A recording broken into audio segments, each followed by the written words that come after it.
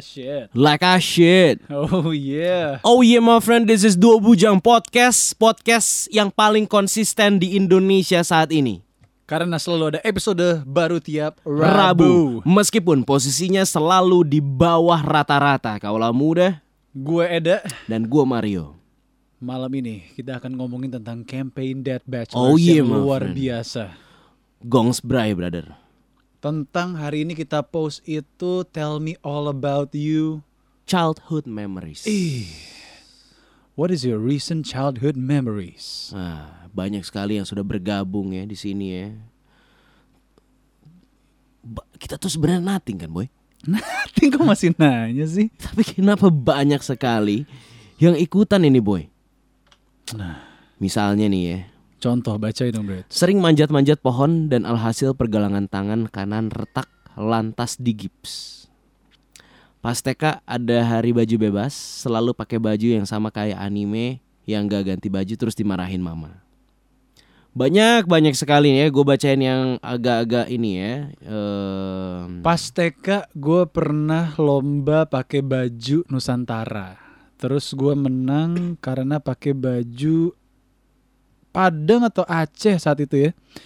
Gue menang simply karena dari awal gue datang sampai akhir gue pulang sekolah, gak ada yang gue lepas topinya, Keren. sarungnya. Jadi konsisten cuy. Terus gue juara satu. Dari awal lu udah konsisten ya men? Iya men, dari TK. Yang gue inget apa ya? Masa kecil gue tuh cukup berbahagia kaulah muda. Karena gue adalah satu-satunya Cina dan Katolik di lingkungan rumah gue. Itu cukup menantang dan cukup menyenangkan karena gue bisa berbaur dengan teman-teman sekitar gue yang rata-rata muslim brother. Sampai lu sholat Jumat bareng ikutan ya? sholat Jumat. Temen gue pabrik bakso, jadi gue pada waktu kecil gue tahu bikin bakso kayak gimana. Kadang diinjak-injak, kadang terus bau banget rumahnya karena dia pabrik bakso. Terus gue pernah ditelanjangin.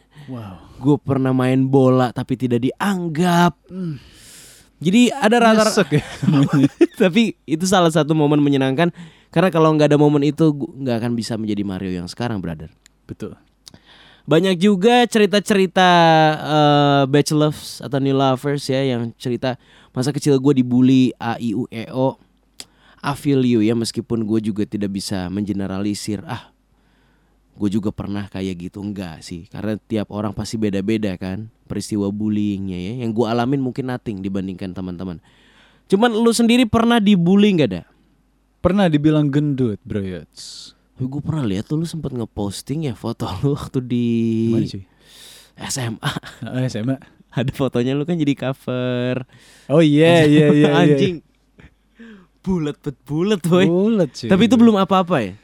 Gue terbulet itu kalau gak salah SD kelas 5.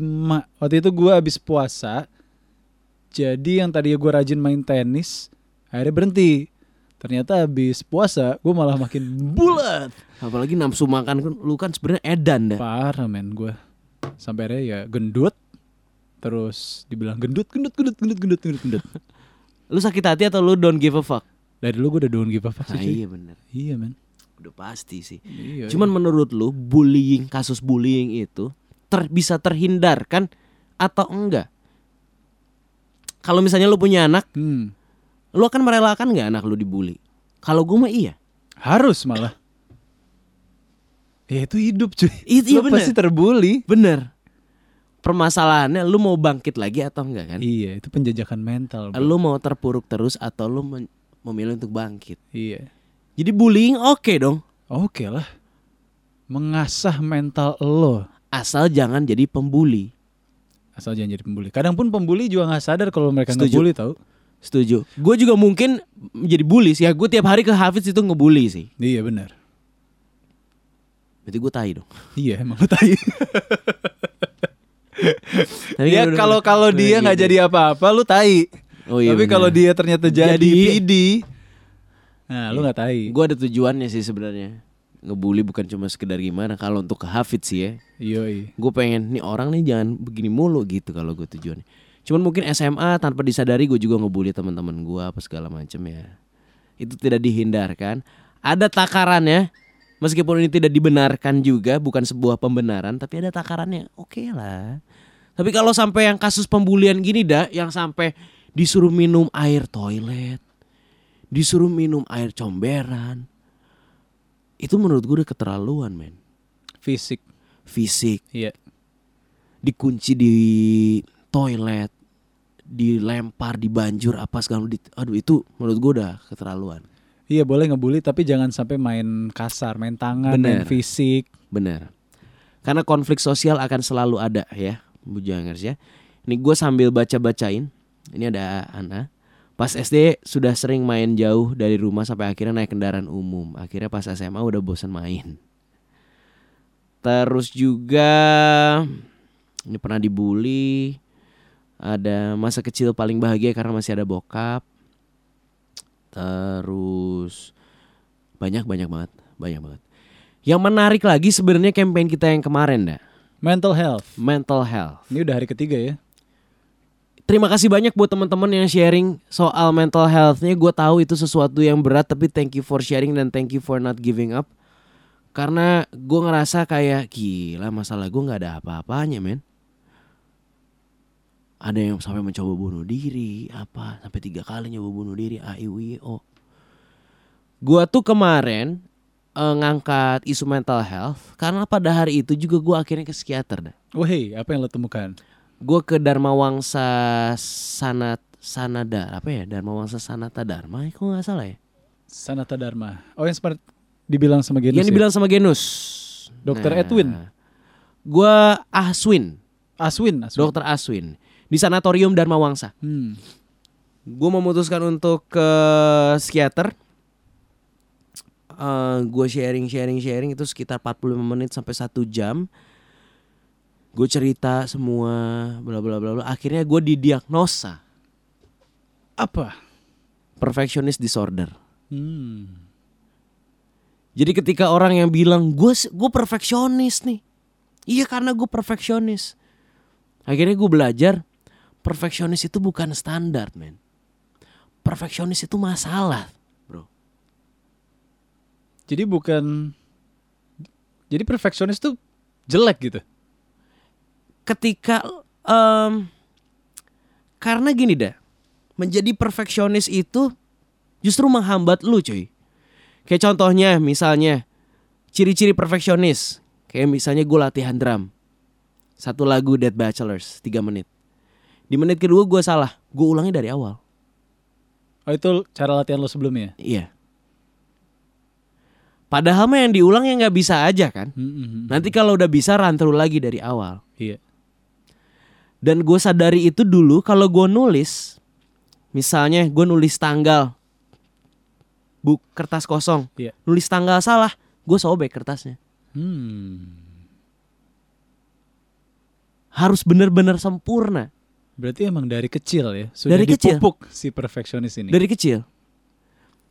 Perfeksionis itu justru menghambat lu. Karena ya iya men, kayak lu nulis tanggal salah ya udah lu coret aja. Iya. Kenapa lu harus sobek, lu ngulang lagi dari awal?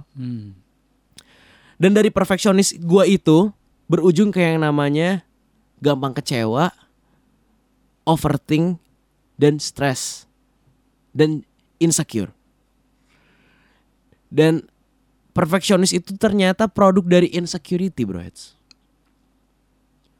Karena dengan perfeksionis lu take control kan? Iya. To be secure. Nah, permasalahan gue dianalisa sama dokter pada saat itu, analisanya adalah lu perfeksionis. Gue akhirnya dikasih obat dah. Karena psikiater. Gue dikasih obat antidepresan. Karena kalau menurut dia emosi lu apa yang lu rasakan, apa segala macam, gue nggak bisa jawab. Sedih nggak? Gue nggak bisa jawab. Ini sedih atau bukan? Kata dia, oke, bagus. Kalau lu sampai sedih, lu udah depresi. Tapi kalau ini diterusin, lu bisa menuju depresi. Kenapa? Karena gue sudah mulai menarik diri. Gue tidak mudah percaya orang lain. Gue insecure, nafsu makan berkurang. Itu indikasi orang depresi. Gue cuman tinggal satu lagi, gue gak sedih. Gue cuman bingung, kosong. Confused. Satu lagi tuh gue, oke lu depresi. Akhirnya gue dikasih obat. Nah kata dokternya, obat ini bisa nekan rate kecemasan lu, tapi gak pernah bisa nurunin keperfeksionisan lu. Gak akan ada obatnya itu. Jadi tugas gue adalah untuk mengurangi sisi perfeksionis itu. Berarti lo minum obatnya setiap kapan? Ketika dibutuhkan aja. Ketika gue merasa gelisah, insecure, pusing apa segala macam. Akhirnya gue kemarin coba minum. Gue tidak mau jadi take it for granted soal obat itu ya Daya jadinya. Cuman yang gue rasakan adalah gue gak peduli sama apa yang terjadi besok. Oh nice. Living in the moment. Dan lu jadi tahu perbedaannya kan? Anjing selama ini lu tuh mikirin hari esok yang belum kejadian. Lu besok gue udah harus tahu gue mau ngapain, gue pakai baju apa, kemana aja segala macem. Biasa gitu. Bener, gue udah harus mikirin dah. Karena ciri-ciri orang perfeksionis itu, ini gue nggak mau mengeneralisir, ini kasus gue aja. Gue itu mau semua berjalan tepat sesuai dengan apa yang gue mau, dengan standar gue dah. Ketika itu tidak sesuai dengan standar gue stres. Oke. Itu salah satu ciri perfeksionis. Nah, ketika gue minum obat itu, kemarin gue minum obat. Ya benar baru kemarin kan. Berarti gue hari ini tuh gue sebenarnya nge-gym itu harusnya jam 3 sore. Tapi tiba-tiba kan ada casting. Betul. Jadi gue harus reschedule kan. Iya. PT gue nawarin pagian bisa gak jam 10. Gak bisa karena gue udah nge-MC Shopee. Oke, bisa gak jam 7:30 pagi? Anjing, Set, pagi banget. lumayan pagi kan. Kita baru beres siaran jam berapa. Makanya kemarin gue gak mau podcast apa segala macam karena gue pengen tidur. Iya. Berarti gue harus bangun pagi. Habis itu gue nge-MC, habis itu gue casting, habis itu gue siaran. Normalnya Mario, gue pasti stres itu. Gue pasti stres itu kayak anjing. Semua berubah. Iya. Terus gue tiba-tiba harus nge-gym pagi-pagi. Abis nge-gym gue harus nge-MC. Abis nge-MC gue harus casting jauh di kebun jeruk apa. Itu biasanya tuh gue pusing. Tapi setelah minum obat itu, gue kayak ya udahlah men, besok aja. Nice. Antidepresan. Gue gak mau take it for granted. Gue cuma pengen tahu perbedaannya tuh apa. Ya itu perbedaannya. Gue tidak mempedulikan hal yang gak ada gitu loh. Dan itu yang harus gue belajar cuy. Jadi gue punya perbandingan ya. Bukan berarti setiap hari gue harus minum obat itu ya. Kalau lagi cemas aja ya. Kalau lagi cemas aja. Cuman gue jadi mikirin si Mario yang sebelum ini dah. Anjing kasihan banget nih orang. Tiap hari mikirin sesuatu yang belum kejadian, yang gak ada. Itu baru scheduling loh.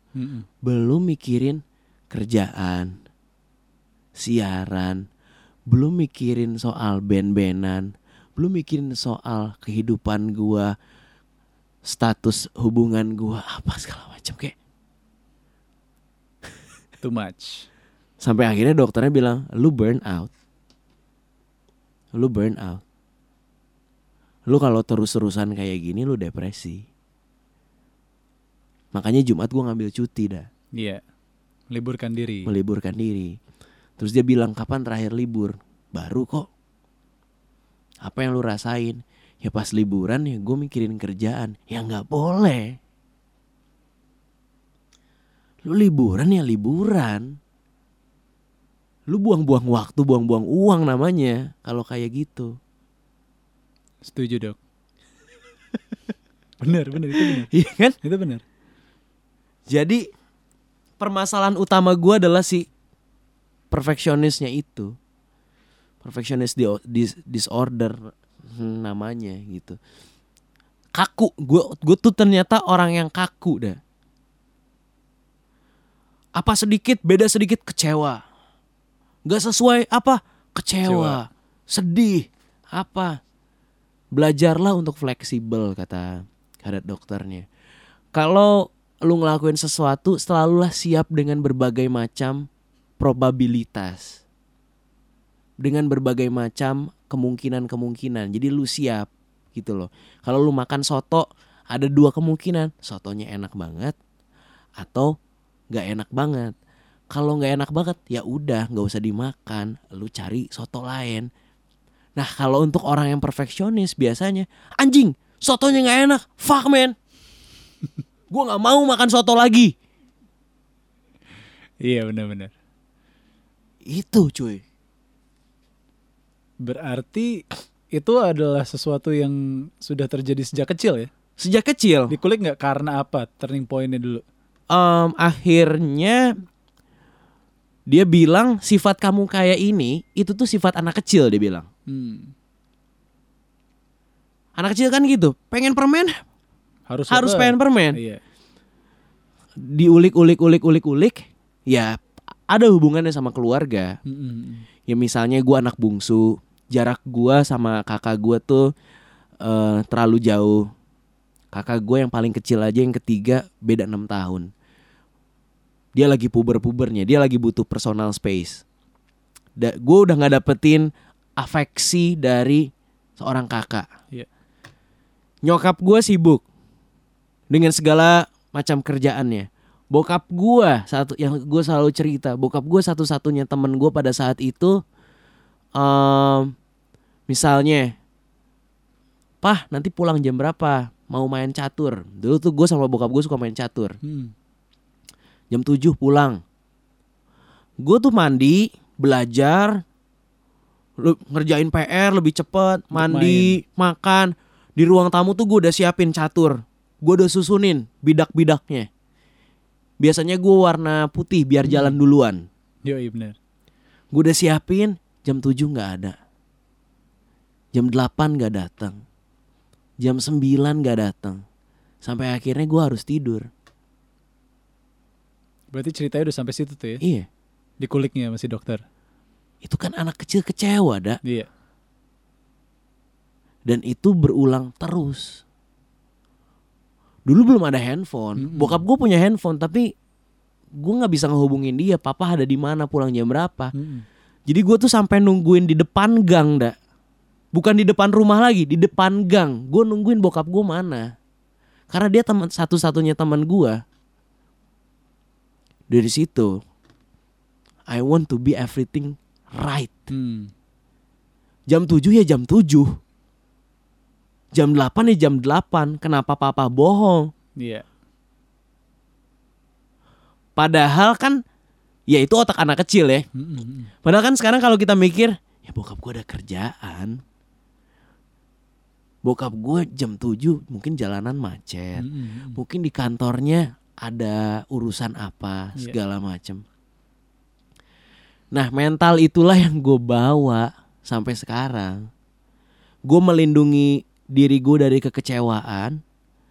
Sampai akhirnya gue bikin segala macam skenario supaya gue tidak kecewa. Skenario itulah yang perfeksionisnya gue itu.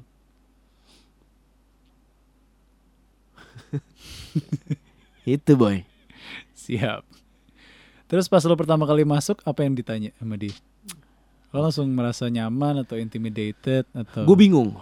Lo bingung? Gue bingung karena gue tidak terbiasa membahasakan emosi diri gue. Biasanya ditanya apa kabar? Baik. Oh dia nanya, mulai dengan itu? Baik. Apa yang lagi dirasain sekarang? Bingung gak? Marah?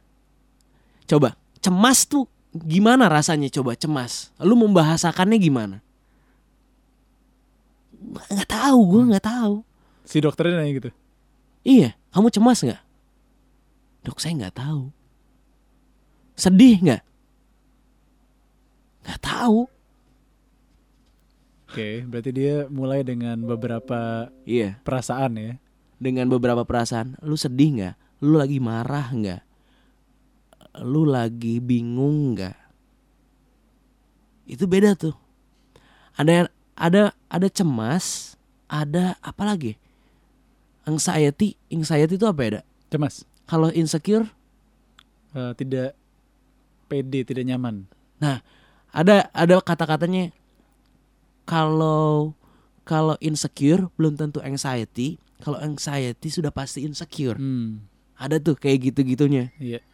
Jadi ditanya beberapa pertanyaan sampai akhirnya,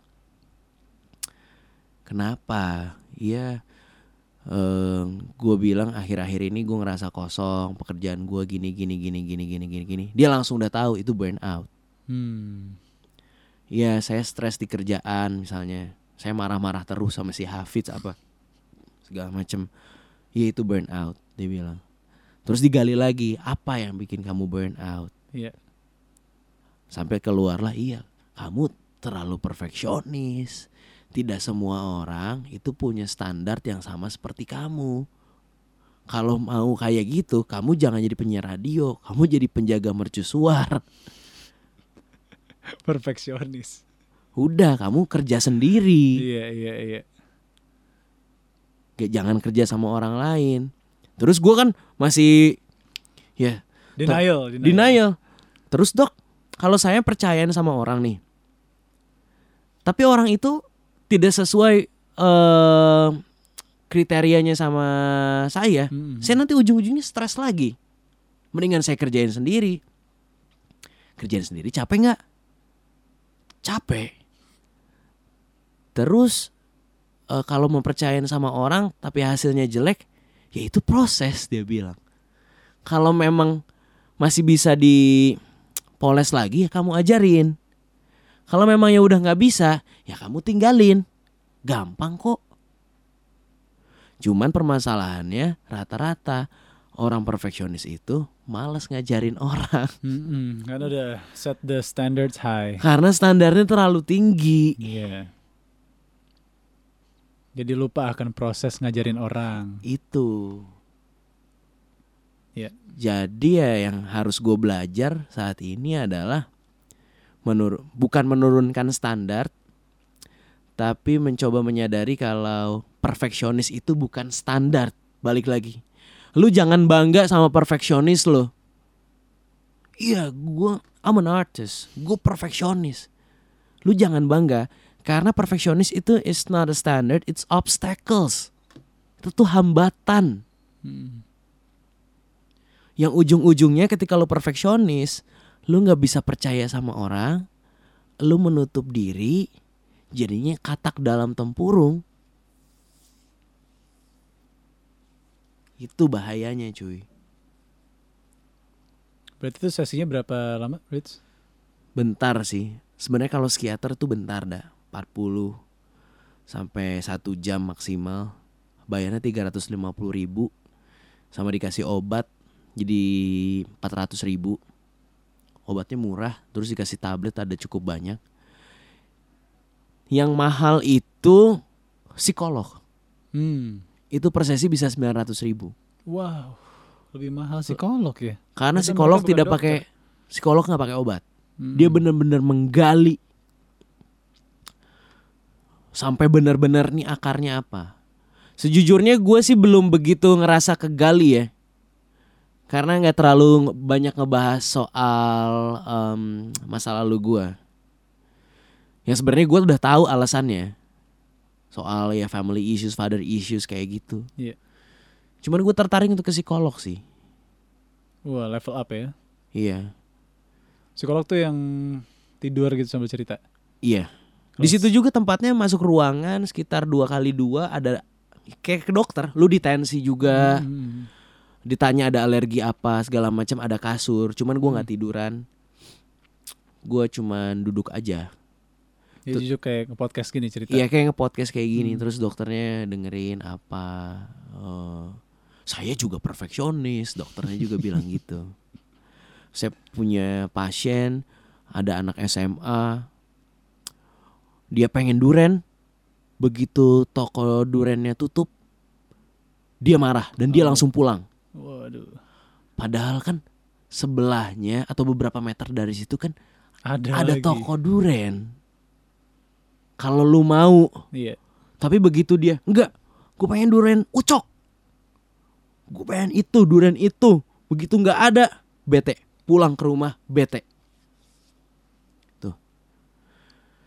Dan ada kasus juga bapak-bapak udah umur 45 tahun, ganteng, kaya raya, tidak menikah.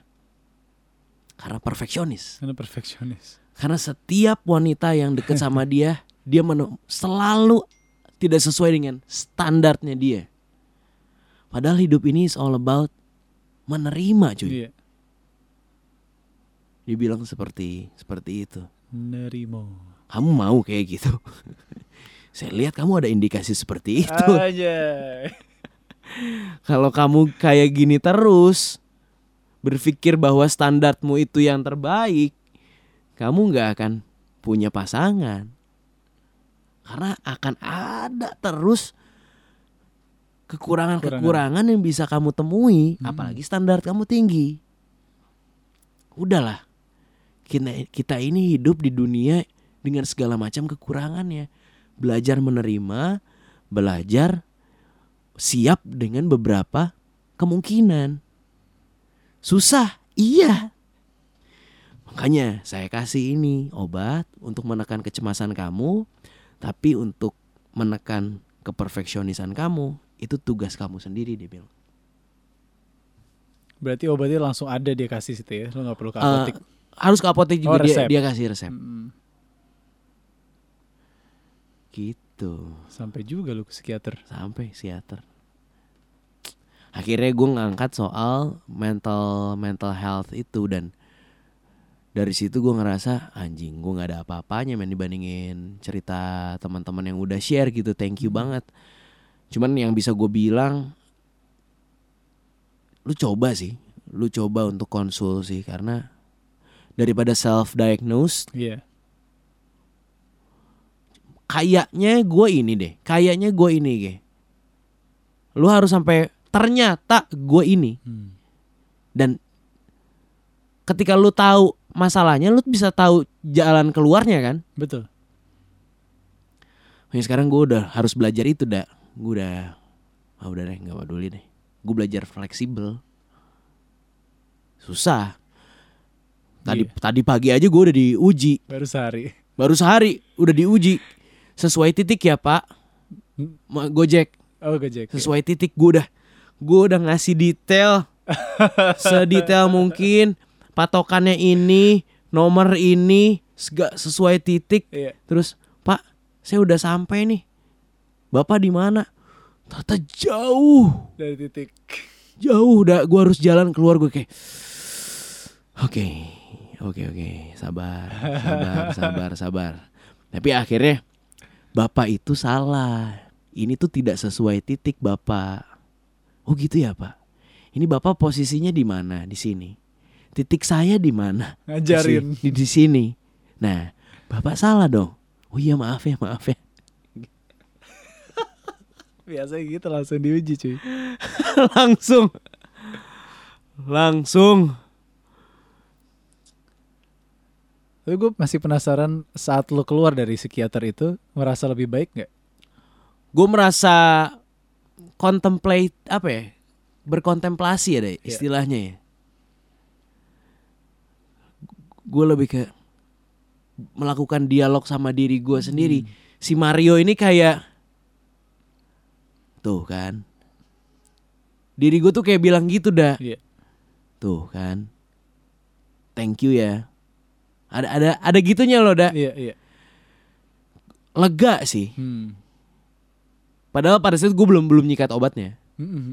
Baru cerita aja dan didiagnosa ya. Iya cuman, wah, selama ini bertahun-tahun si Mario Pratama ini tuh berperang sama dirinya sendiri, mikirin sesuatu yang gak ada.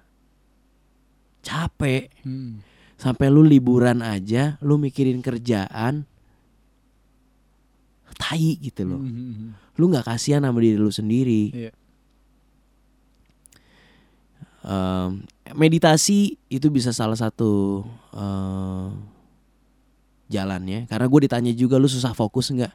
Iya, gue susah fokus. Gue susah fokus dah, makanya lagi ngomong ini apa di distract gue bisa ngomongin itu. Pokoknya gue sudah memenuhi semua ciri-ciri orang depresi tinggal satu lagi, katanya tinggal satu lagi. Kalau lu bilang ke gua lu sedih. Lu depresi.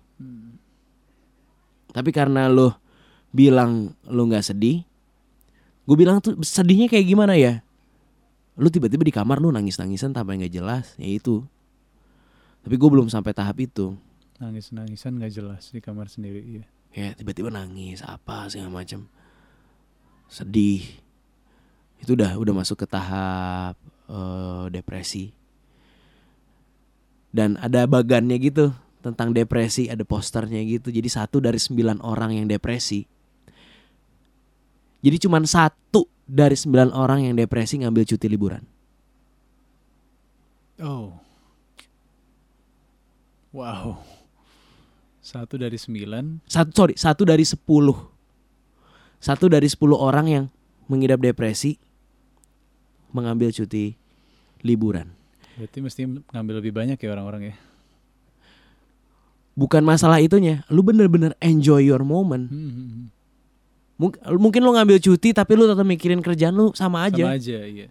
Atau dalam kasus kita kan banyak di mana kita kayaknya sih liburan tapi kita tuh disuruh kerja gitu kan.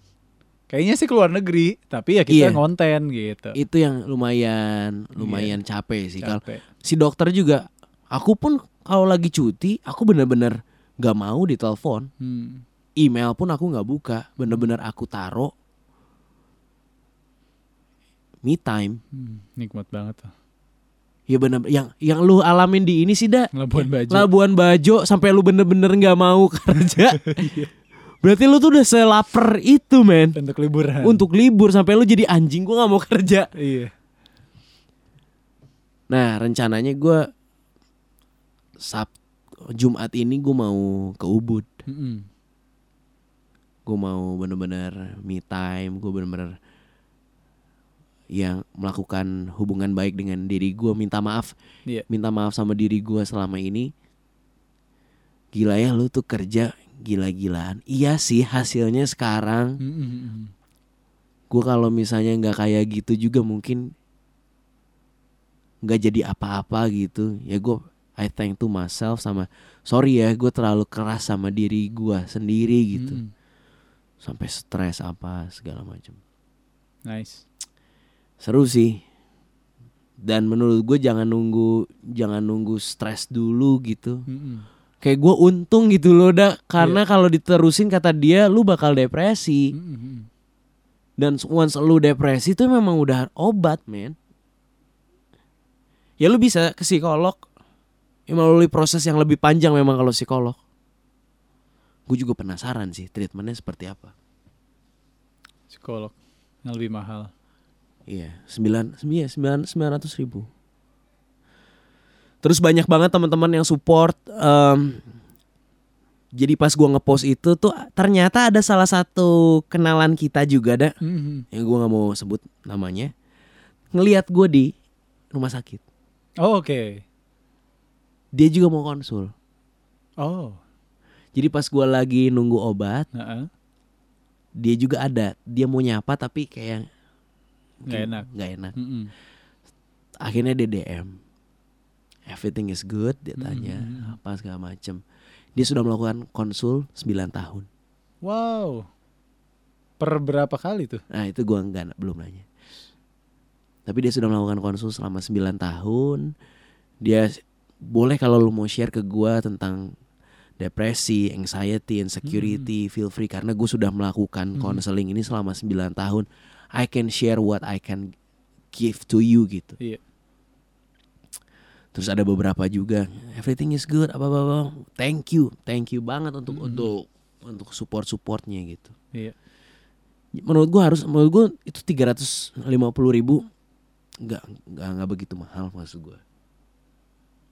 Apalagi gue ngelihat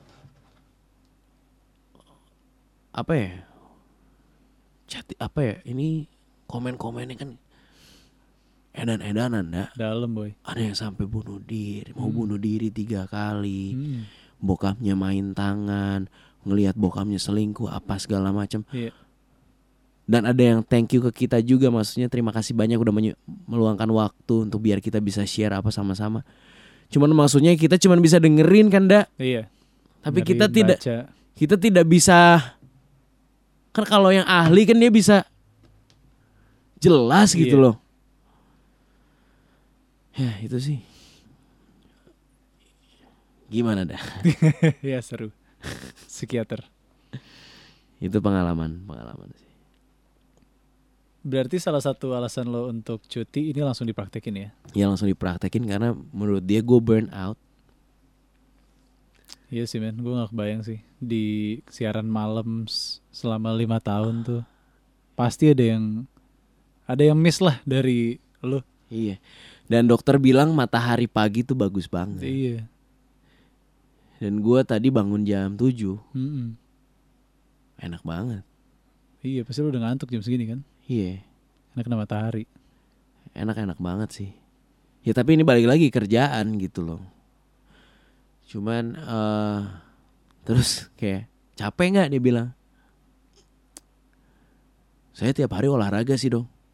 Ya Anda tidak menjawab pertanyaan saya. Capek gak? Iya. Biasanya lo yang begitu ya. Karena lo digituin orang. Anda tidak menjawab pertanyaan saya. Capek dok. Ya udah itu permasalahannya. Burn out. Jadi ambillah cuti. Kalau lu sendiri sekarang kondisi mental lu menyambut hari yang sangat luar biasa nih 1 bulan lagi gimana? Alhamdulillah sehat. Sehat ya? Sehat. Keluarga mendukung, support proses system menikmati. Gue kemarin kan main board game mulu kan sama keluarga. Iya. Udah punya 12 gue sekarang. Karena kemarin Sinyo itu kan hari terakhir di Jakarta. Habis itu sekarang dia udah ke Jogja. Terus persiapan nanti pertengahan Februari ke Australia untuk PhD. Iya. Jadi gue pikir karena dia satu-satunya saudara gue yang gamer dan mau ngulik ngegame. Jadi ya udah gue spend banyak. Akhirnya gue spend kemarin weekend tuh bener-bener liburan jatuhnya. Bener-bener ke rumah saudara, main board game, ngulik bareng, ngobrol. Fun banget cuy. Bagus loh. Iya men. Biasanya kan sindrom orang mau married kan bener-bener deg-degan. Karena kan itu tuh stepping stone yang luar biasa gitu loh. Iya. Menikah, hari yang sangat luar biasa. Biasanya pada stres dah. Gue sampai kayak Sisinyo kan bilang kan, sorry ya nanti kayaknya hari hak lo nikah gue gak bisa datang soalnya gue lagi sibuk di Australia. Iya. Terus gue cuman bilang ya gak apa-apa bro, gue nikah doang, gak penting lah gitu. Anjing. Iya men, kayak itu cuman fase aja gitu kalau buat gue. Terus dia kaget, wah lu dewasa lu ya. Iya, buat gue yang penting itu adalah nanti abis gue nikah kita ketemuan lagi, kita main board game lagi. Itu lebih penting daripada hari nikahan gue. Karena itu hanya seremonial pada akhirnya ya. Iya men. Gue ke KUA bayar 350.000 udah nikah aja gue mau gitu. Kayak Kang Arman. Gak perlu gue resepsi gitu. Bagus sih. Iya men. Nah sebenarnya melakukan resepsi itu yang pada akhirnya stres, itu tuh sebenarnya mencari kesetresan sendiri boy. Iya. Warna bunga tidak sesuai, marah. Iya. Dekor panggung belum siap, gini, bete, segala macam. Jadi kalau gue ngerasa yang stres-stres itu, jatuhnya bukan perfeksionis, tapi mereka itu pada akhirnya ya di hari H itu, mereka ngobrol sama keluarga. Tanya apa maunya apa. Oh. Itu tuh missing days lo gak ngomong di rumah lo sama orang tua lo, mereka sukanya apa dan apa, itu akan diuji di situ. Kalau lo stres, berarti komunikasi keluarga lo gak baik. Buat gue ya. Itu make sense sih, buat gue. Karena baru ketahuan konfliknya ya pas lo ngobrol di pas meeting. Pas meeting. Lo baru kenal kan, oh ternyata dia gini, ternyata dia gitu. Kaget lo. Anjing bener. Alhamdulillahnya gue enggak. Bener, itu bener banget boy. Entah karena gue gak ngurusin atau gimana ya. Ya tapi gue juga bantu ngurusin sih. Tapi itu make sense banget cuy. Baru ngobrolnya baru urusan kayak begini. Iya, baru ketemu untuk ngobrol, bro. Terus gue, jadi weekend itu kan gue biasanya main board game tuh sampai pagi. Gue mulainya jam 8 sampai jam 2:30 atau jam 2 gitu. Iya. Terus gue ada tiba-tiba ngomong, yang ini bulan depan tepat hari ini nih, di depan saudara-saudara gue juga, kita udah melepas masa bujang kita loh gitu kan. Terus kata sisinya, ya elah bro, nanti gak ada bedanya kayak gini, cuman dia gak pulang aja sama lu. Terus gue kayak, wow, iya juga ya. Tapi rata-rata temen gue yang udah married ditanya juga apa bedanya, sama aja kan. Bedanya kalau tidur ada di samping kita, iya, bangun ada juga. Gitu coy. Anjing. Ya menyenangkan lah gue menemukan board game dan waktu sama keluarga ini, karena emang ya dari cerita podcast gue yang sebelumnya kan gue nggak pernah ke rumah saudara gue demi untuk ngobrol silaturahmi gitu. Ini ada media yang bagus ya. Iya men, parah. Sampai akhirnya istri Masinya Mbak Bunga ngomong juga, dia juga tertarik gitu untuk ngulik board game. Ada nggak sih yang buat Khalil anak-anaknya kan versi SD. Terus di era digital gini emang board game tuh sesuatu banget ya, sampai ada obrolan gitu loh. Temen gue tuh merit 2 minggu lagi, salah satu dari geng parkiran. Iya. 2 minggu lagi. 2 minggu lagi. Tapi bukan geng parkiran, maksudnya teman cewek. Iya. Nah kita rencana geng parkiran itu mau ke Bandung, mau ke Jakarta. Iya. Kita mau nyewa hotel. Nah, gue rencana mau main board game dah. Seru. Main dong. Apa dah kira-kira yang lu suggest dah? Geng parkiran lu berapa orang? Marco, Sam, Jeremy, pacarnya ada 5, sama gue 6. Malu 6. Berarti cocok main Dixit aja dulu. Dixit aja dulu ya. Iya. Sorry, jangan nanti gue ajarin deh. Lu cabut kapan? Kamis malam? Oh enggak. Nanti mah gue sendiri. Gue mah sendiri. 2 minggu lagi tanggal 20. Berarti Kamis atau Rabu besok masih bisa main nih? Masih habis bisa. Siaran gitu? Masih bisa. Jaga aja Hafid. Ya udah. Seru cuy. Parah serunya. Seru sih, gue juga ngebayangin ya. Meskipun gue tadi nanti bawa PS dong, bawa PS. Gue pengen main ini Dragon Ball apa segala macam. Iya. Terus gue mikir, gue iya aja. Iya. Terus apa gue beli board game ya?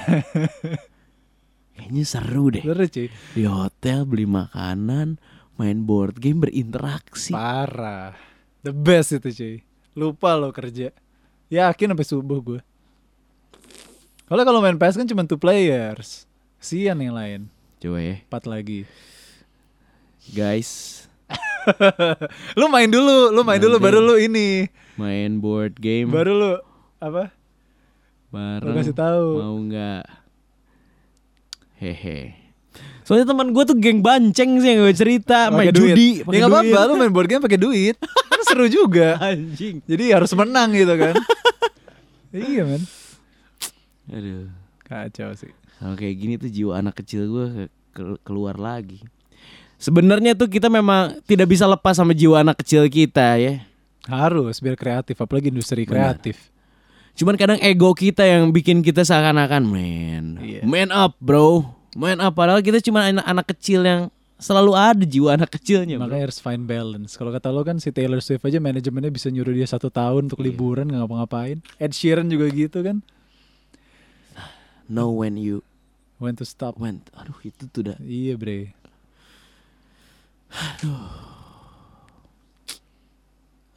Lu mah udah ini lagi menjalani fase itu, membalancing. Iya lagi ngebalancing gue. Itu bagus bro. Between work, life, family. Ya karena wow tinggal menghitung hari sih ini. Gile. Gak deg-degan gak mungkin dong. Belum kerasa deg-degannya. Kayak biasa aja bro, ordinary day aja gitu. Tapi kan lu gak akan di kayu putih lagi men. Iya. 28 tahun lu di situ. Iya men. Kamar lu tuh dari awal di situ? Enggak, kamar gue lu kamar Nabil yang bawah. Oh. Itu kamar gue. Terus habis ada Nabil, gue pindah ke atas. Gitu. Ya juga 28 tahun. Ya gak tahu sih. Gue sih belum merasakan deg-degan atau euforia mau nikah gitu. Ya, buktinya sampai saat ini kalau kata orang-orang, lu kalau mau nikah nggak usah ketemu dulu, pasti berantem pas segala. Gue malah ngajakin yang tersayang main board game mulu. Dibalas nih sama ini. Yuk, katanya. Oke, gue beli ya. Awas nggak main. Yuk. Kayak anak kecil anjing. Iya harus dong. Oke. Ini juga nggak berhenti sampai sekarang nih yang sharing nih soal. Ini gue mau kita bacain satu-satu dah. Boleh.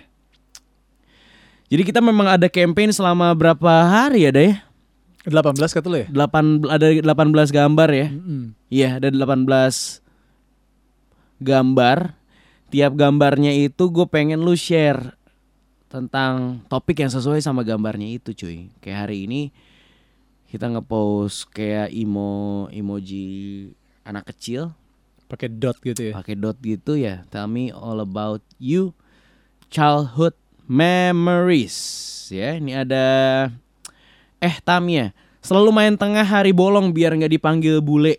Oh, terlalu putih kayaknya ya. Terus ada Felicia, dulu kalau giginya mau dicabut bokap harus kasih 100.000 ke gue. Waduh. Kalau gue ingetnya dulu, kalau gue nyabutin uban bokap gue, 1 uban dapat 100. Oh, tapi malah makin banyak ya Om. Ya. Kalau sekarang gue cabutin uban bokap gue kayak raya men. Oh iya. Kalau dulu nggak. Karena cowok tuh katanya cuma ada 2 dah. Lu either ubanan atau lu botak. Botak ya. Lu makanya kayak bokap. Ubanan. Cuman si Gongka kan botak. Gongka botak. Jadi keluarga Gongka, keluarga nyokap gue itu botak. Tapi lu rambut tebel gitu boy. Iya sih, mungkin gue kayak bokap ya. Bokap ubanan kan? Bokap ubanan. Keren Om Lamek. Botak.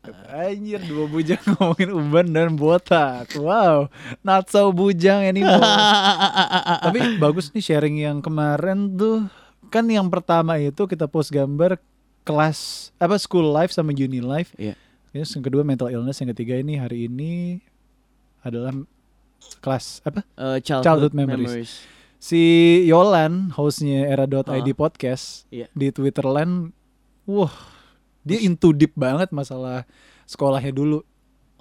Sekolahnya dulu dia tipe murid yang nggak usah belajar pun dia udah bisa ranking 1 gitu. Sampai akhirnya dia kuliah juga itu dia mau masuk LSPR, gue baca bokapnya nggak ngizinin dia, tapi ternyata dia berusaha sendiri nyari duit, SPG di G Expo berhari-hari sampai dia bisa masuk LSPR. Terus pas di LSPR dia dimusuhin sama teman-temannya karena tipe yang Excel walaupun nggak belajar gitu loh.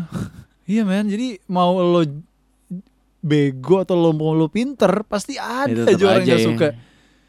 Gila, shout out buat era.id podcast Yolan. Ada Dead Bachelors juga di situ, era.id, silahkan main ke situ. Terus ada ini Rena nggak pernah belajar bareng orang tua, semua wajib mandiri, hidup berdua sama mama aja dari kecil. Kalau gue dari dulu nyokap gue selalu dampingin gue belajar cuman sampai kelas 6 SD aja. Bokap gue gak pernah dampingin gue belajar karena bokap gue malas ngajarin gue. Jadi kayak misalnya Presiden pertama Republik Indonesia adalah Insinyur Soekarno. Oh dia gitu? Gue iya dia nanya gitu. Wakilnya Muhammad H. Ya jelas. Oke, udah bisa mah. Wow, Om Johnny. Tapi nyokap gue selalu mendampingi gue sampai SD sih. Iya. Gue dari TK sampai SD nggak pernah nggak ranking 1 cuy. Begitu SMP anjing kacau. Youth life. SMP SMA kacau men. Ada Tutuetu pas ulang tahun selalu nyanyi di depan teman-teman lagu Maggie Z dan semua anak pada bengong. Maggie Z. Itu lagu kesukaan Om Johnny ya. Mak, ini giliran lu deh. Masa kecil lu kayak gimana sih boy? Gue? Masa kecil gue tuh, yang gue inget gue adalah anak yang dilatih untuk disiplin. Gue belajar piano klasik. Gue main olahraga tenis. Gue secara didikan emang terlatih disiplin. Dan apa ya? Lebih banyak komunikasi internal dan one on one kalau gue. Kayak main piano, kan lu komunikasi internal sama diri lu sendiri. Anjing, nih gue nggak bisa not ini nih, gue kayak nggak bisa main not ini. Minggu depan kayak gue harus bisa nih, tapi sebenarnya gue nggak suka lagu ini sih. Nah, lebih banyak kayak gitu tuh di depan piano. Dari dulu emang udah ngomong sendiri gitu. Ya memang mempersiapkan gue jadi penyiar kali ya dulu. Main tenis juga gue bingung saat itu. Teman-teman gue main bola, main bulu tangkis, main basket. Loh kok gue main tenis? Tenis kan olahraga one on one. Iya. Lu kalau nonton juga lu gak boleh bersuara sampai gamenya habis. Tepuk tangan. Gak boleh. Ya kan gak kayak bola. Bola kan rusuh banget kan. Dari awal sampai udah Indonesia. Tenis gak ada. Diem pas lagi mukul tak. Tok. Tak. Tok. Tax, out, gas. Yeah. 15 love. Langsung wey gitu. Anjing. Ya kan. Dan gue anak yang diajarkan untuk menikmati proses kalau gue.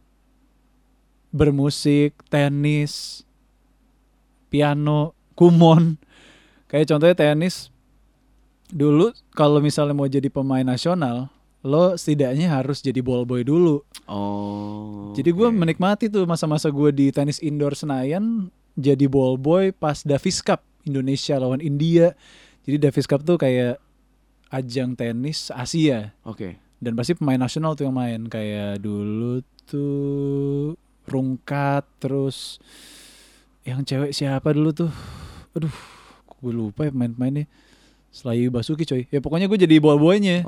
Panas-panasan. Terus ya kerjaan lo ngambil bola. Kalau misalnya salah ngambil anduk atau pemain nasional nyuruh lo apa tapi lo ngelakuinnya apa, dibetein gitu loh. Kayak gitu-gitu. Tapi emang seru banget. Sempet jadi babu juga. Iya cuy. Sempet gue babu di kasta tenis anjay. Terus tapi emang seru banget. Seseru itu ternyata. Beda lo nonton tenis di TV sama lo nonton tenis di tribun sama lo nonton tenis di bawah di belakang pemainnya. Wah itu seru parah men. Kalau bola di televisi itu kayaknya pelan banget gitu. Tapi ternyata pas lo di lapangan, wah cepet banget coy. Parah cepet banget. Edan sih. Panas-panasan dijemur tuh. Dan gue pasti setiap weekend itu udah bangun pagi buat main tenis di Pasadena Pulau Mas. Dan itulah yang membentuk lu jadi yang sekarang. Iya, suka ketemu matahari, morning person. Diam. Banyak ngobrol sama diri sendiri. Iya man. Kalau trace back tuh. Tapi kemarin ada yang sharing juga soal mental health. Banyak yang bener atau enggak nih dah. Sebagai insecure memang lebih cenderung mudah stres dan ke arah insecure atau anxiety. Itu benar atau enggak? Sebagai orang yang insecure. Sebagai orang introvert. Sebagai orang introvert. Lebih mudah stres. Atau /insecure. Gue sih selalu insecure ya kalau ngelihat orang banyak di depan gue. Gue insecure karena gue nggak tahu gue harus nyapa, gue harus ngelihat mereka. Gue harus ikutan atau gue harus ngapain. Makanya lo kalau ngeliat gue di depan kan gue langsung masuk. Lagi ramai di depan nih, gue insecure tuh. Aduh gak nyaman nih gue nih. Tapi gue gak tahu apa yang gue lakukan, jadi gue masuk aja. Paling gue dulu gue tos gitu kan. Anjing segitunya ya. Segitunya cuy. Gak tahu itu termasuk bentuk insecure atau enggak, gue gak tahu. Kan gue bukan pakarnya sekali lagi. Iya. Gitu. Berarti Zayn Malik panic attack tuh mungkin itu bener ya? Mungkin itu bener cuy. Secara dia yang paling introvert kan dari semuanya. Nyanyi ngelihat ribuan orang. Mungkin kalau nyanyi enggak cuy. Pas lo nyanyi enggak. Justru itu safe zone lo. Gue yakin Zayn. Iya. Wih, lo ngadet. Nah ada. Begitu fan meeting kali ya? Mungkin lebih ke kalau dia disuruh meeting sama label. fan meeting mungkin juga dia masih seneng karena dia tahu itu rumahnya dia gitu. Atau lo ketemu apa ya, lo harus ke red carpet acara gitu kan, Males ya. males. Makanya dia selalu sama Gigi Hadid kan, dia nggak pernah sendiri kan. Oh iya. Harus ada pasangan cuy. Iya. Iya kayak gue deh misalnya, gue kenapa nggak solo? Karena gue mikir, aduh gue kalau ke acara award gitu gue sendirian, males banget gue, nggak kenal siapa-siapa gitu. Iya kan? Ya at least ada supporting system di mana gue udah kenal, ya udah. Iya. Di zona nyaman nih gitu. Besok tuh gue pengen nge-post ini dah. Apa ya? Ada beberapa gambar nih ya. Lu punya ide apa nih? Oke. Ada gambar disket. Oh enggak. Besok ini nih. Oh, gambar bibir yang ada silangnya. Betul. Oke. Dan gue mau ngepasin pas hari Valentine, gue ngepost ini justru. Oh, heartbreak. Iya. Oke, hati pecah ya. Pas tanggal 14. Gue udah nyimpan beberapa topik sih sebenarnya. Kayak misalnya seru sih nih campaign Tell Me All About You. Kayak what or who do you miss the most? Sama leave a message to your ex without saying the name. Oh, keren. Itu keren tuh buat yang bibir. Yang leave a message to your ex without saying the name. Iya. Oke, besok ya. Mantap. Tapi nggak tahu seru nggak kalau dibawa besok. Iya, pas sih. Cuman gue pengen kalau ini udah leave a message to your ex girlfriend. Kalau ini apa gitu? Oh, kalau heartbreak. Iya, kalau ini normalnya kan heartbreak story lo kan? Iya. Oh ya beda ya, tetap beda ya. Tetap beda. Oke. Tetap beda. Aman deh kalau begitu. Heartbreak story. Pokoknya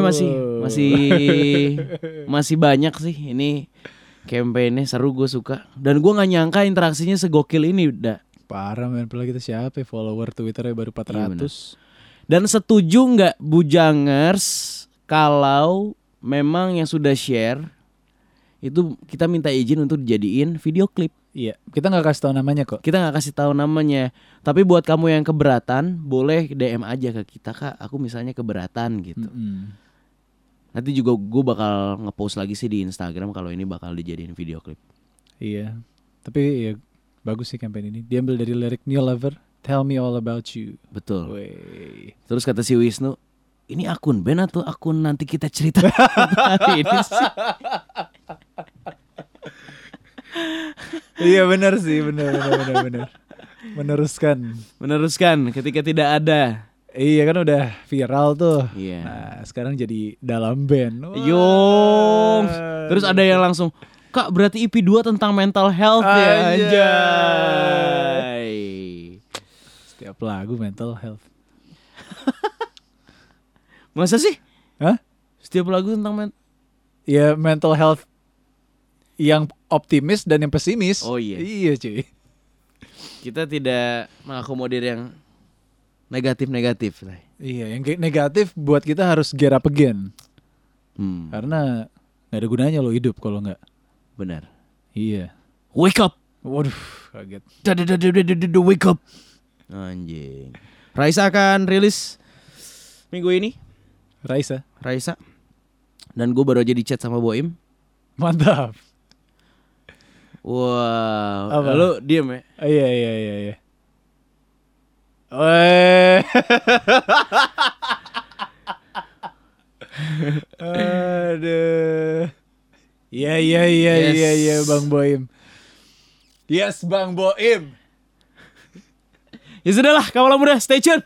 Bujangers, gue mau balas dulu. Iya siap, silakan. Tell Me All About You. Follow @det_bachelors. EP 2 Lebaran.